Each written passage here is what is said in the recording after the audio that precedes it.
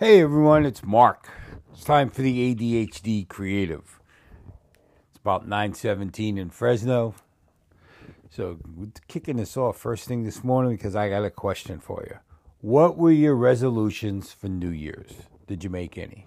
Like going to the gym, losing weight, keeping up with whatever it may be. Did you make a resolution?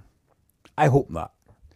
I'm going to tell you about resolutions, okay? And this is my take, and I've talked to others, and I I base this on what goes on with me, okay? Like I said, I mean, my ADHD works a certain way, and resolutions never get finished. And I'm not the only one. I mean, there's people out there that don't have ADHD that don't finish resolutions. If you look up the fitness industry, this is a fact. They have signups right now, okay? This is their biggest time to get members to sign up. They get all these people that have decided they're going to do something. They sign up for the gym membership, and within 2 to 3 months, they stop going. Not everyone, but a lot of them. And it ends there. Maybe they go here and there after that, but it tapers off. So a lot of times a resolution, just think about it, is a resolution. You decide, okay, it's like Lent. You decide you're going to give up meat for Catholics during Lent.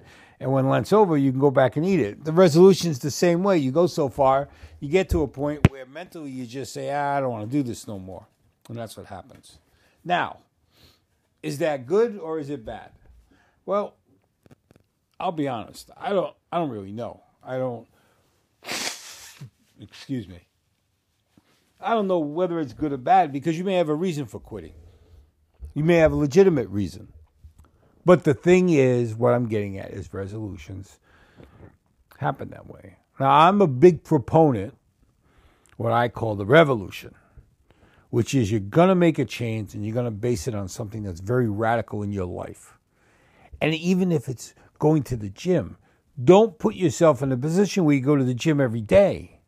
Start off slow. A revolution builds. It doesn't just happen. It has to have networking. It has time to grow, and then they make the bold jump. Think of it in military strategy of how you build up your troops and then you go in. It's the same thing personal. You build up that momentum inside of you to attack what you want to do. Now, you get all excited at Christmas and you're going to do this and you think that you're ready the first of the year and boom, you run out on the second, sign up for a gym membership and you start going every day and you're working out and you're working your butt off and you don't see results right away. Or maybe you get hurt because you overdid it. Or maybe you do this and maybe you don't like the people and then you find out you didn't like the gym and the swimming pool isn't good. And I know I'm using a fitness thing because that's the one key that a lot of people pick up for resolutions. The problem is they jump into it without planning, without thinking, without really putting their time into thinking about what they need to do, making a plan. Now, you can write it down, you can think of it in your head, you can put it on your computer, put it on your phone, whatever you want to do. But you should have a plan for your revolution. Forget the resolution. Dump that. Go for revolution and realize that the revolution may not happen in January, February, March, April, May. It might be until June. But until June, when you go all out for the revolution, you've built up an army of support during those first few months. Maybe it's going to the gym once a week, twice a week, so that you don't overextend yourself and then quit. That's what everyone does. Or a lot of people do, excuse me. My revolutions are usually about changing the course of something I'm working on, like this podcast, or starting something new. I was talking with the gentleman who's the owner of Review, where I have the newsletter for California Michigas. I was telling him about the videos I've been doing on Newsbreak, the cooking videos, and that I really enjoy it. And he said, well, why don't you take that to the next level, which is do a newsletter and put your videos on the newsletter so other people can get it besides the people that are on Newsbreak. Because I can't put the recipe on Newsbreak, but I could do it in a newsletter and put the video and show the whole recipe. It's a good thought. It's something I need to work on and see if it's viable for what I want to do. So that's a revolution for me. Revolution on this podcast is to get more listeners and to be more, I don't know, interesting. I don't know if I am interesting or not. You know, the funny thing is I don't listen to the podcast. I record it, I post it, and it goes. I really can't stand to hear my voice. But in the same breath, I've heard other people that listen to the podcast say that's what attracts them or that's what keeps them focused is my voice. So, I don't know, I guess, you know, and I think a lot of podcasters may be like that, maybe not. You know, and you know, like I don't edit this. I try not to stop it and start. If I stop it, I start all over again. So it's happened before where I'll do a full podcast and something will happen with the internet or the app, and I got to start all over again. And then all of a sudden, my thoughts change from the first podcast.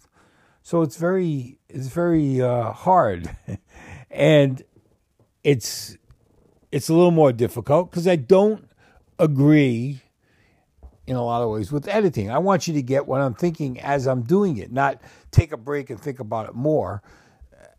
You need to hear it as I'm doing it, and that's what this is all about. And that's why I use this app. I'm using Anchor, which is a podcasting platform, but I use it to record the podcast and then I upload it to the site, okay, on Transistor. I sometimes use my microphone with GarageBand where when the dogs bark, I can stop it, take care of them, and then start it up again. But, you know, I can't on this. This one makes me have to be, all there because there is no editing. I mean, you can edit on this from what I understand. I've never tried it. I don't want to try it. I use this because it forces me to be real and forces me to keep on track and give you what I'm trying to get at, which is revolution, which is taking something that means a lot to you and realizing that you can't get it right away. Put it up forward, move it out 6 months, 5 months. Make it obtainable by building up to it. Now, when you have ADHD, that's a big deal because during that time, a lot of other things happen. But if you have a plan and you've set it up as a revolution, you're more likely to commit to it and stay with it. And if you space it out, it's a lot easier to deal with. And you're giving your brain a chance to refresh. You're giving your body a chance to refresh. You're giving your emotional side to refresh. You're giving everything inside of you a chance. And you're building it and building it. And every week you add more. Every week you go further. And they, you know, this whole thing of, okay, Mondays I do arms. Tuesday I do chest. Wednesday I do legs. Sometimes, as good as that is, it can be bad when it's the first of the year because you're going in headstrong. You're going to go beat this thing. You're going to lose 30 pounds and whatever, 20 pounds and whatever. And all you're doing is fighting yourself. You guys have a great day. We'll be back on Friday. We may talk more about this on Friday. This is Mark. This is the ADHD Creative.